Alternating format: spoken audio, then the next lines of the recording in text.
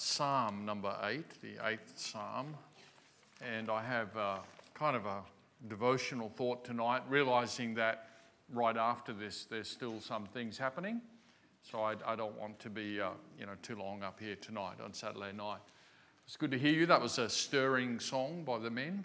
I think I've heard them sing that before, but I was thinking as I was sitting there, I can remember the first time, at least under my watch, the first time the men ever sang at Good Shepherd Baptist Church. And I remember where we were, and I remember that item, and it was a defining moment for our church. It was a defining moment, one I still remember. And the reason it was a defining moment for our church was that there was a perception in Australia, it's probably still there, but there was a perception in Australia that religion was really for women and kids. And it was hard to find a church where there were strong men, where men were in the church and present and unashamed and willing to be counted. It was hard to find that. So I remember that moment, that defining moment when the men sang, and how I felt, that's significant. Now, it probably doesn't mean much to you in that it's fairly familiar now, but that was very stirring tonight. It's important that the men in the church are identified and are not ashamed of Christ. The church is not something that only belongs to women or children or the old, but men need to be counted, and Australian men need to not be ashamed to be identified for Christ. I'm glad that we have people in the church from the military.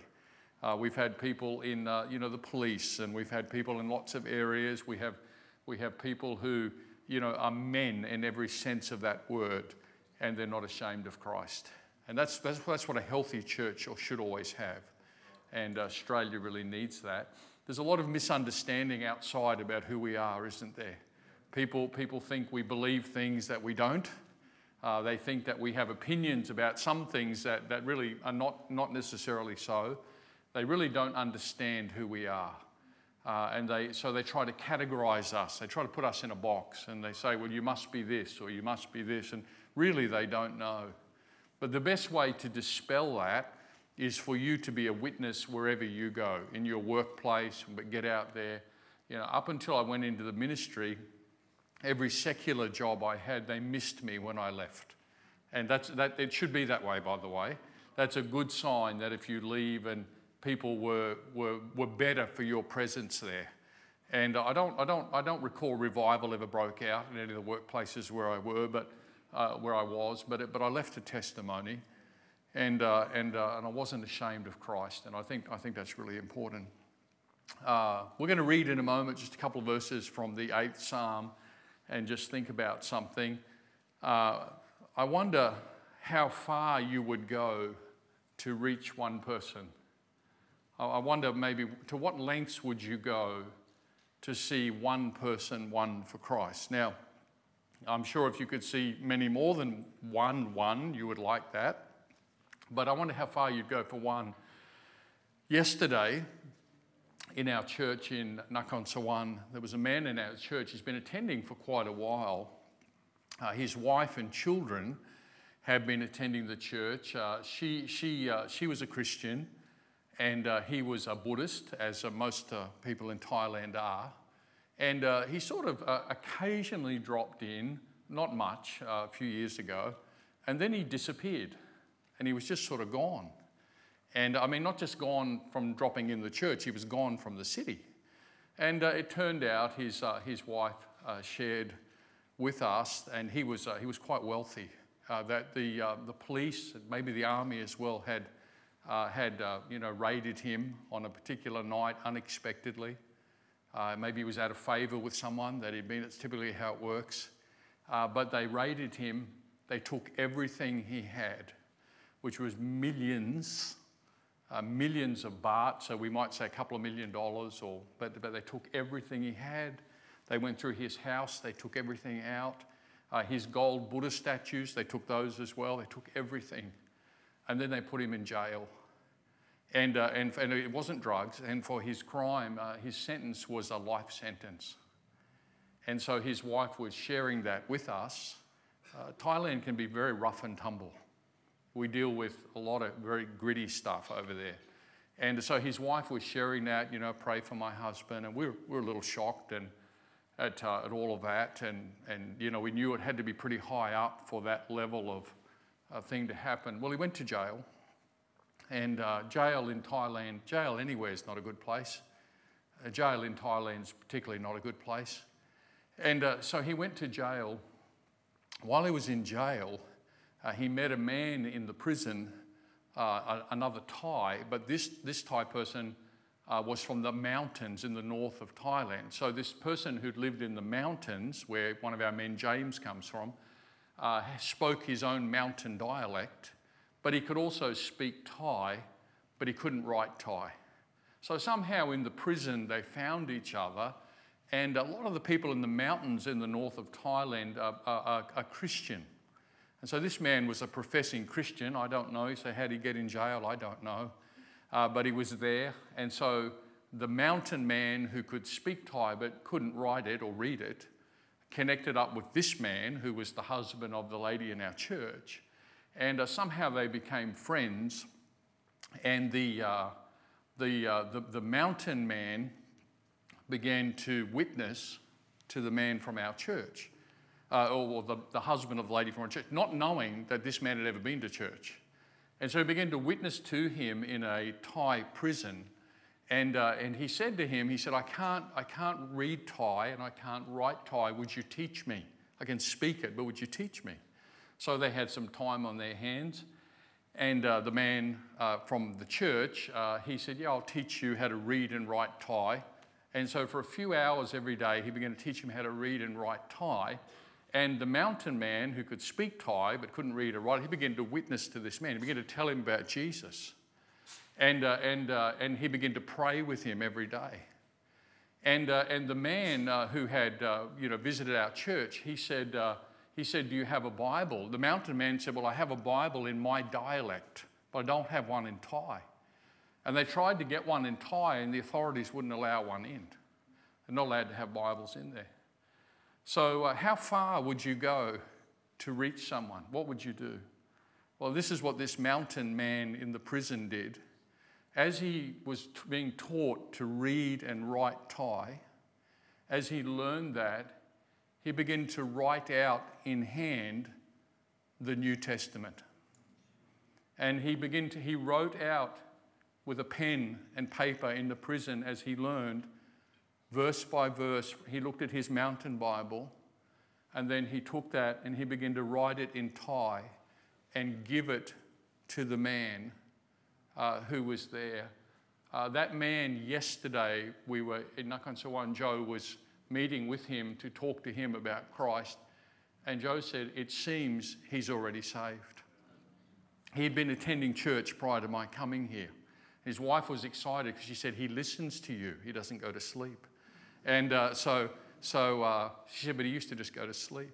So the mountain man, but with his hand, wrote the entire New Testament to give to somebody else so they could get saved and know Christ.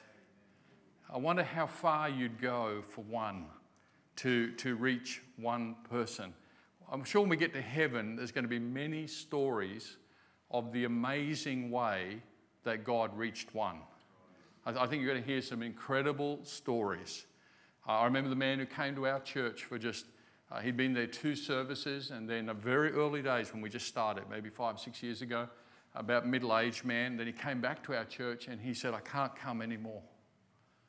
He said, this will be my last service. I can't come back anymore. He had wife, he had family. And we said, okay, did something happen? He said, well, I didn't tell you. He said, but my thank you, that's probably enough. He said, I didn't tell you, but my father is mafia. Our father-in-law is mafia. He said, when I went home from church, there was a family gathering. And he pulled me over by the hair, and he took a gun out of his coat, and he pushed it in my mouth in front of the whole family. And he said to the whole family, if you ever go to church again, I'll kill you in front of this whole family. And the man was choking on the gun. And so when he told us that, we didn't say, we'll see you next week. We just said, oh, okay. Well, I think we understand and we can pray about that. And a little scary. Well, about a month later, he turned up again. And we were like, oh, welcome, good morning. Oh, you're back.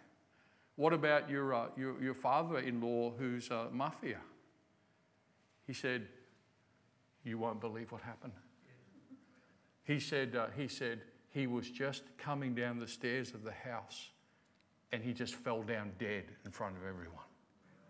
And the whole family was just, see, there's amazing things that God does to get through to one person. We just don't hear about all those stories. I wonder how far you'd go to reach one. The 8th Psalm, verse number 3, when I consider the heavens, the work of thy fingers, the moon and the stars which thou hast ordained, what is man that thou art mindful of him, and the Son of Man that thou visitest him? Now you can read the whole psalm, but what is happening here is that David, I think, has been looking at the stars at night and pondering the vastness of the creation. It's hard to fathom. It's hard to fathom that every star we see is many, many times bigger than our sun.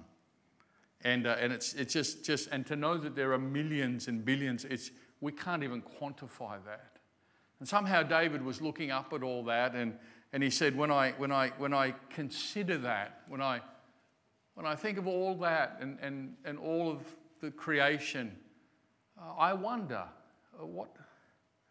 what is man that you would care for us? We're so small.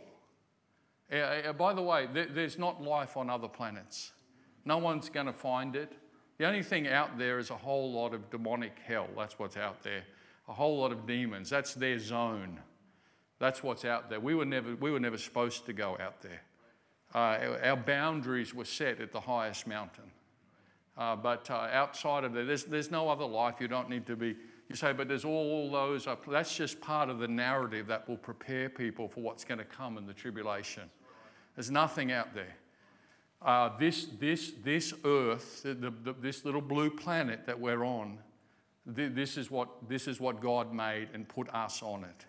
And there's not us or anything else anywhere else. The only other life out there is demonic. But it's just us. And it's an incredible thought that God, in all his vastness, and I can't comprehend the size of it. I can't comprehend it. And David was meditating on that, and he just began to think, what is man? What are we that God would desire us? That God would want us and would want to be with us? And it's a good question. It's one we should think about. I think it's regrettable that you probably don't see the stars very often. It's kind of unique to our age of light and electricity. I don't even know there'll be electricity in the millennium. That's just my opinion. But it's kind of unique to our age. We've erased, as it were, the heavenly witness. Now it's there, but we don't see it. And what has happened in our day is that most people have immersed themselves in a virtual world rather than the real world. And that's highly destructive because it's an unreal world. Every time I fly, which is too much, every time I fly, before we take off, 80% of the cabin has already got the movie on, and they don't so much as even glance outside. They will immerse themselves in that screen, that little screen. They'll immerse themselves in that screen. Some of them right up till people are walking past them getting off. It's an extraordinary thought to think that real people prefer to live in an imaginary world, an unreal world, where people they don't know pretend to be other people and live out a story that's not even true, and they immerse themselves in that. And the problem with that is this, and kids, we need to be careful, is that when you immerse yourself in the virtual world, you become affected by it. It starts to shape you. And you'll start to perceive, your definition of normal will change according to what you've immersed yourself in. And the problem with the virtual world is this: people do things in the virtual world with they're mostly unaccountable for what they do. So they do things that are very extremes. You understand that? They're not held to account. They can do things, but the people who immerse themselves in that virtual world will not see that as a place of extremes and craziness. They'll think that that's normal. And that's shaped our culture. So our whole culture now has become shaped by what they're seeing, by the comments that people are making that they never would have made in the real world. They only make it because they're behind a screen. And it's highly damaging, and it's all part of the collective process that's going on that's driving people away from the Lord and away from reality. But there's great danger. It's regrettable we don't see the stars anymore, and we don't contemplate that. About a month ago, maybe 3 months ago, there was a man living in Bangkok, a Canadian, and he was married to a Thai lady. He'd been living there about 9 years. Had a massive home. He'd built a beautiful home on one of the suburbs of Bangkok. Found out he had multiple homes, and he had 4 or 5 Lamborghinis and all these kind of things, and never seemed to have a job. And I often wonder how people like that escape attention, why other people who are trying to do good things get a lot of attention. I often wonder how that can just take place. But this man lived there for 9 years, living that kind of life. He had in excess of $100 million US in multiple accounts. And how it all came crashing down was the American government found out after they arrested the guy who started the Silk Road, which was a dark space on the internet where people bought guns, drugs, people, all sorts of things. They went after this group. He found out he was the administrator. He'd started Alpha, I think it's Alpha Bay.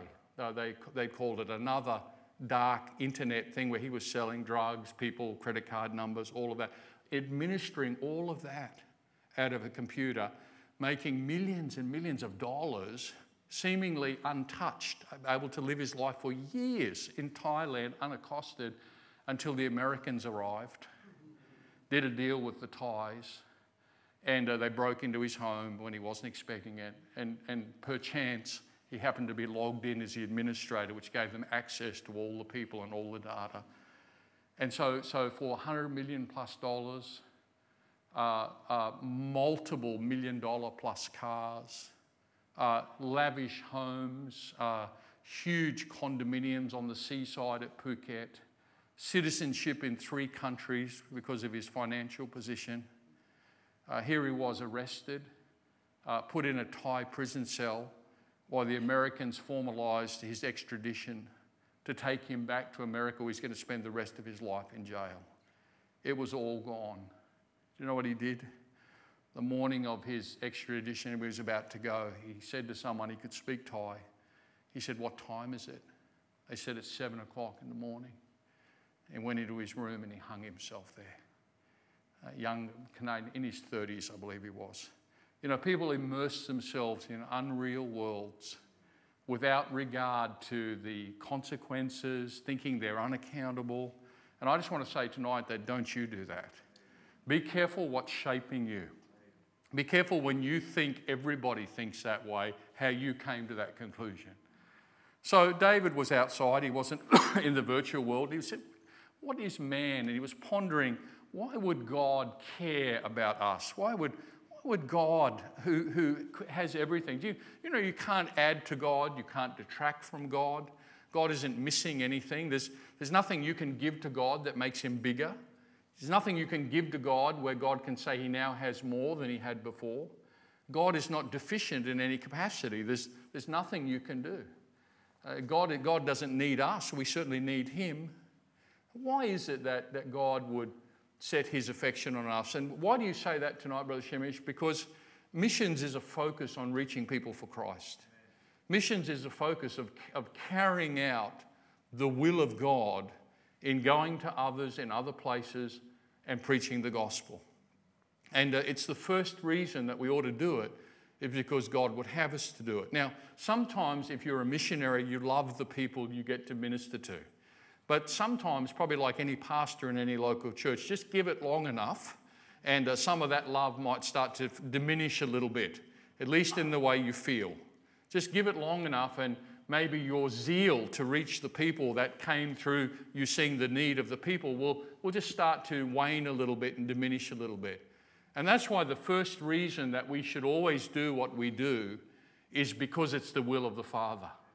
It's good that we help people. It's good that we do all of that. And it motivates me sometimes to see the need. But the first reason is because it's the will of the Father. That's why you should give. That's why you should be in church. That's why you should put God first in your life. You know, I love the fact that Jesus came and died on the cross for me. And that's deeply moving to me that he would do that. But I must not forget the first reason that Jesus came and died on the cross was to be obedient to the Father. I'm certainly there, but he always spoke of it, the Father's will. He spoke of the Father, the Father. He said, I do always those things that please him. And so Jesus, your first reason for obedience is because of the Father. After that, let people move you. Jesus was moved with compassion, but if you're reliant on being moved by people, at some point that's going to go. At some point you'll just get tired. At some point you just might get familiar.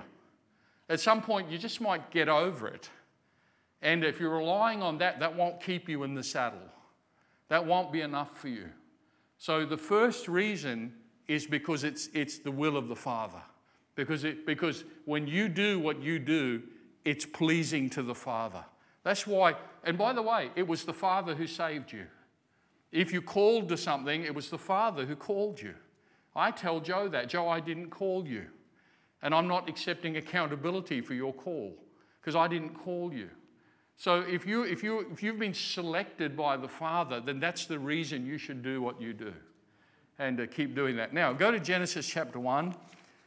And don't have 3 points, 4 points. Nothing starts with the same letter or anything like that. But I just have a thought, just a thought. So in Psalm 8, he said, "What is man that thou art mindful of him?" You know, why God would you care about us?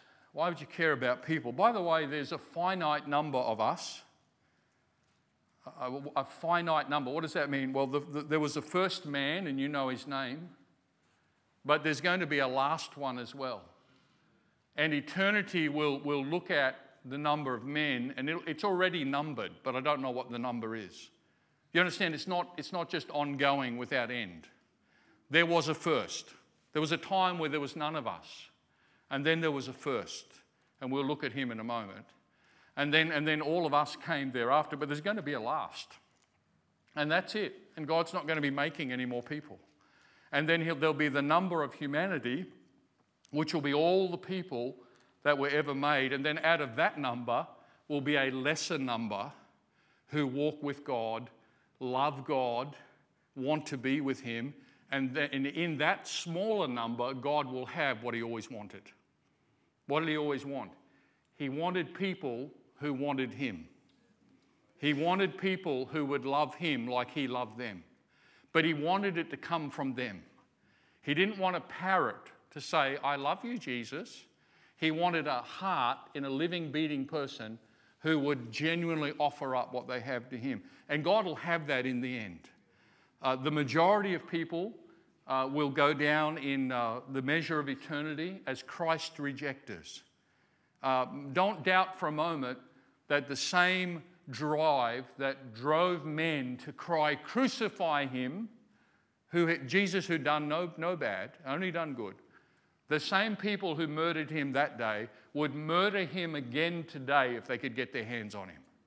Our world is full of God haters. Our world is full of people, like the parable said, of those who said to the son of the master, we will not have this man reign over us. And we have a world today where hatred for God has probably never been stronger. There's a whole lot of people today that just love to kill him if they could. And that's what we're in. But in the end, God will have that number of people who chose him, and he chose them, and they'll be together with him forever. And he'll have what he always wanted to have when he made the first man. That's how it's going to play out.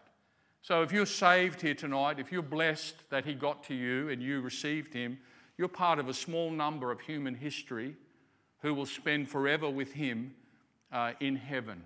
Hallelujah. Amen. And heaven's a city. It's called a city. It's a big place. I've seen some big cities in my life. I think heaven will be bigger. And so we get to be there. Now, I want you to see, what is man? Why does God bother? Genesis chapter 1, I'll just point out something here. In verse number 3, it says, and God said, let there be light, and there was light. Verse number 6, and God said, let there be a firmament. In verse number 9, and God said, in verse number 11, and God said, let the earth bring, and verse number 14, and God said, let there be, and verse number 20, and God said, and all of those and God said, you could also say, and it was. In other words, God spoke the creation into being.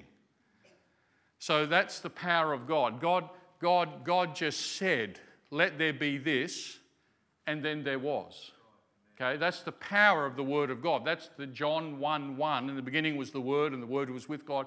The Word is the very essence of God. God's Word and God are together. That's why Jesus is called the Word. And all things were created by him and through him. So God spoke the creation into being. So all these things that we see, God didn't come down and, as it were, do it by hand. He spoke them into being. But the exception to that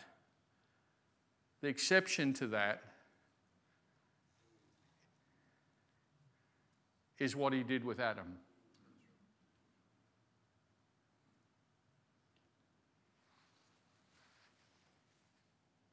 Now, he could have said, and let there be, and not do anything more, and it just would have been. There was no limitation to the power of God to create everything that way. But I want you to see something that is really, and I only really saw it a few months ago. Something that's very touching and something quite profound about how God cares about us and what he does with us. And you see it in the creation there. So everything God said, let there be, let there be, let there be. But then you come to man in Genesis chapter 2. In Genesis chapter 2, it says in verse 7, Genesis chapter 2, verse 7, and the Lord God formed man of the dust of the ground. And I think it means just what it says. And breathed into his nostrils the breath of life, and man became a living soul. So everything else God said, and let there be, and it was, and let there be, and it was, and let there be, and it was. He just spoke it, and it was. But then God had the earth, and God had all the creation, and God comes down and gets into the dirt of the earth. Now already I can just see the angels in heaven would just be like, what is this? What is this that you do? And he began to form the man out of the dust of the earth.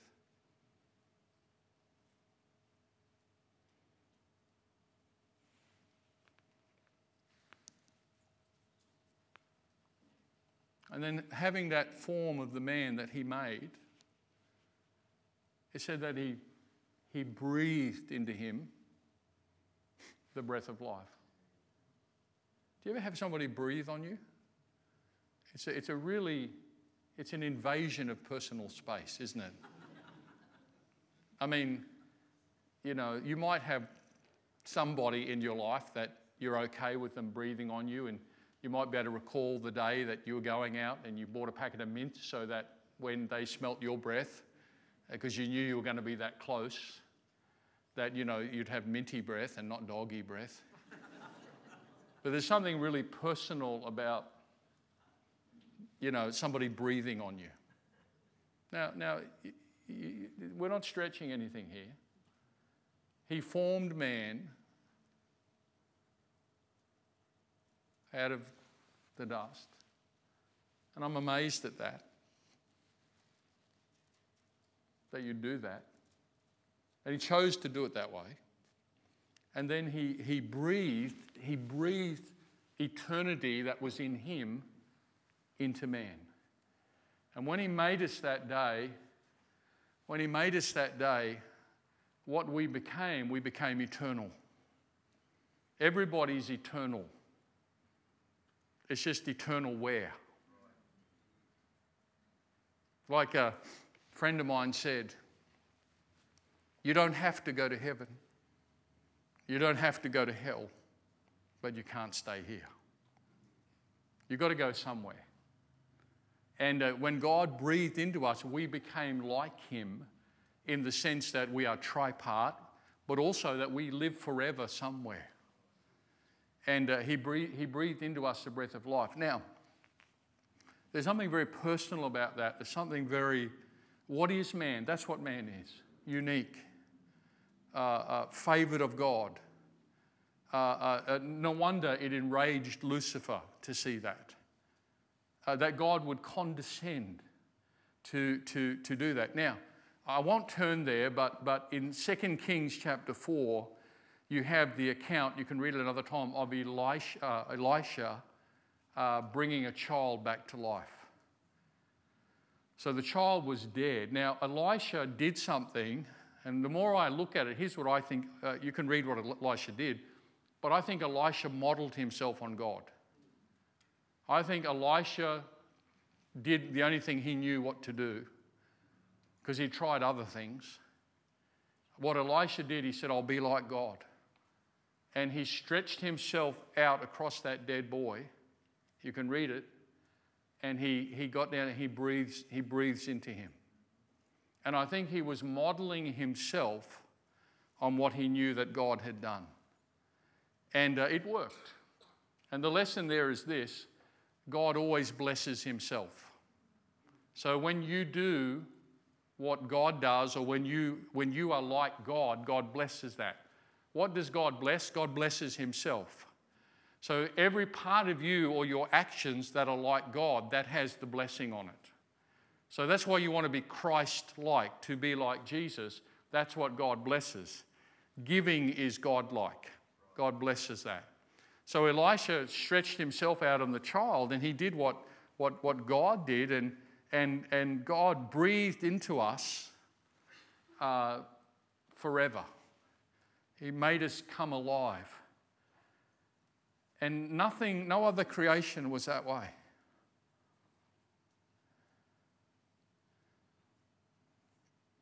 You say, how do you think he felt? I'll tell you how I think he felt. You don't have to agree.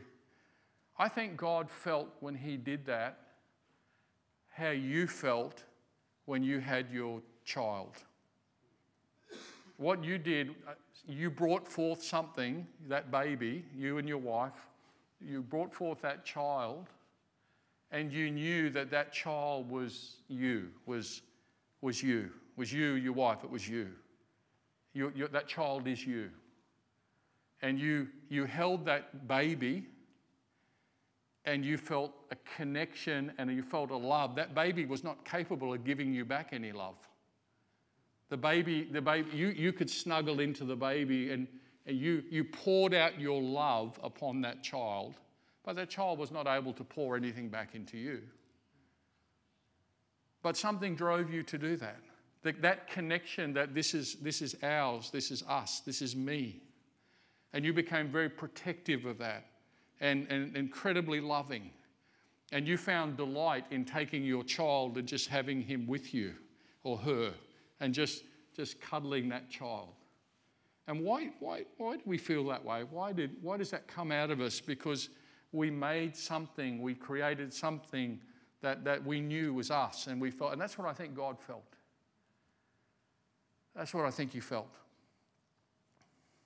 And God feels, and he made us to feel. And it was God's desire from that time that there would be a very special relationship between man and God. Now, it comes out in the scripture a little further in the same passage, because something happens here that is here, but not everybody picks up on it. God is mentioned many times in Genesis chapter 1. If you wanted to, you could go through with a pen, but it's and God, and God, and God, and God, and God said, and God. It's all the way through Genesis chapter 1. It goes on to chapter 2. But something happens when you get to chapter 2 and verse 7, there's a first. A Bible first takes place in chapter 2 and verse 7.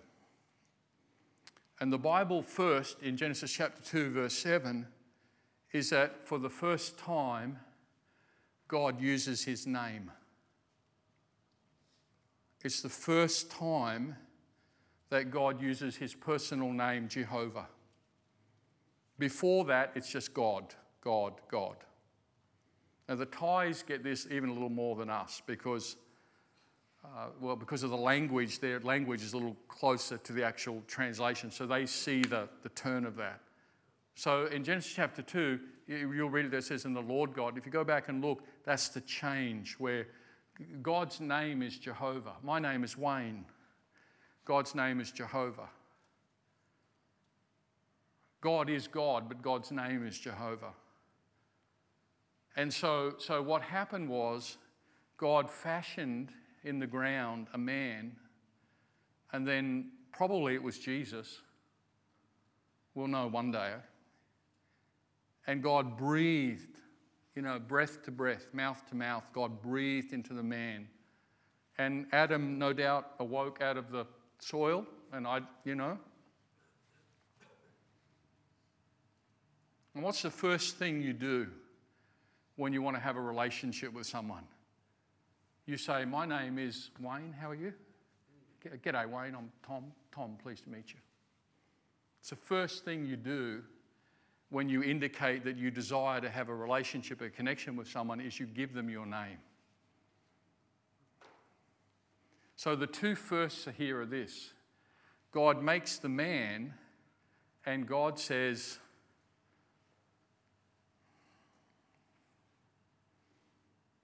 "Your name is Adam." God named the man Adam.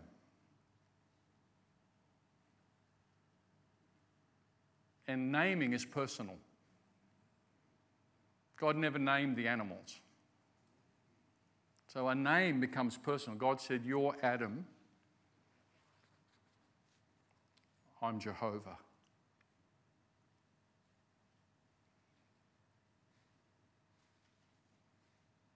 Very, very personal. Very personal. What's it saying? It's indicating, it's showing us what God wanted. God didn't make the man because he needed another gardener. God didn't make the man because he was short of some servants. He had all that already. God made the man because his desire was to know that man and for that man to know him. And he chose to manifest that after by spending time with them. It's an incredible thought. What is man that thou art mindful of him? Why would you care? Would you agree with me that God feels very personal to us, though we be many in the room tonight? Would you? God has a voice to me. I could tell you who his voice sounds like. But when God speaks to me, it's very distinct. Now, sometimes I confuse it, and I've had to pray about that, say, "Is this you? Is this me?" But many times it's very succinct and very clear. And God calls me by name. And the Bible says that in a coming day, God will give you a new name. You say, what does that mean? Well, I didn't really understand, but I got to the church. It was in Thailand, and James is in our church. James is from the mountain, but he's Thai. He's in our church. And James came up to me one day, and he said, Pastor, can you name me, please? Now, he's 20-something. He said, can you give me a name? And I said, you have a name. He goes, yeah, but I want you to name me. And I was looking around at the other people when he was saying that, and they were just going like,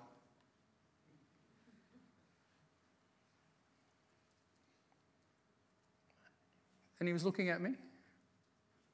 So what name? You name me. And I said, is he wanting me to? And they're like, and everybody understood there that in doing that, you're not just giving a name is to bestow an affection on someone. Is to connect them and you together. It's lasting their whole life. They change their name to that. He was looking for a new name from me to bring us into sync for his whole life. You say, what did you call him? I haven't called him anything yet. I'm still thinking about it. He still keeps asking. But I just haven't had a peace what to do. But you'll get a new name one day, the Bible says. That'll be part of God connecting with you again. I don't know what your new name will be. It might have something to do with, it'll probably mean something. So I'm just saying, and this is really the thought, why do we sacrifice? Why do we suffer? Yeah, we could probably find easier things to do. Probably could find other options if we wanted to. Why do we do it all? Why do we labour? Why do we weep? Why do we suffer? Why do we spend life, time, resources to reach people? Why do we travel to places unknown with peoples we don't know, in a culture we never grew up in, to be amongst people knowing that we'll never be accepted as one of them? We always will be the foreigner, the white face, or whatever, Thailand, the Farang. Why do you do all that? Because the Father has a great desire to know people, and he wants them to know him. And just like he came to us and got us, he wants to do that for other people.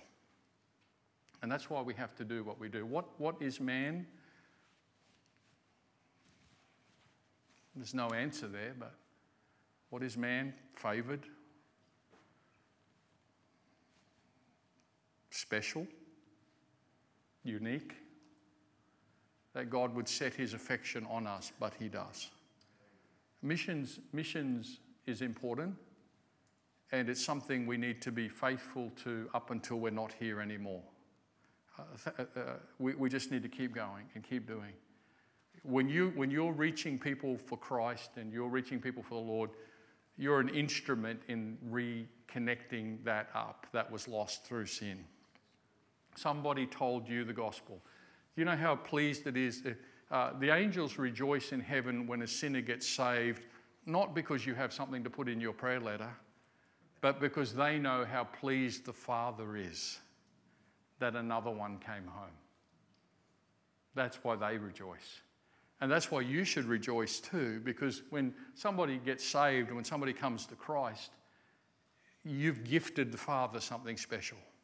You've gifted him something that is something that he's truly desired. All right? Amen. God bless you.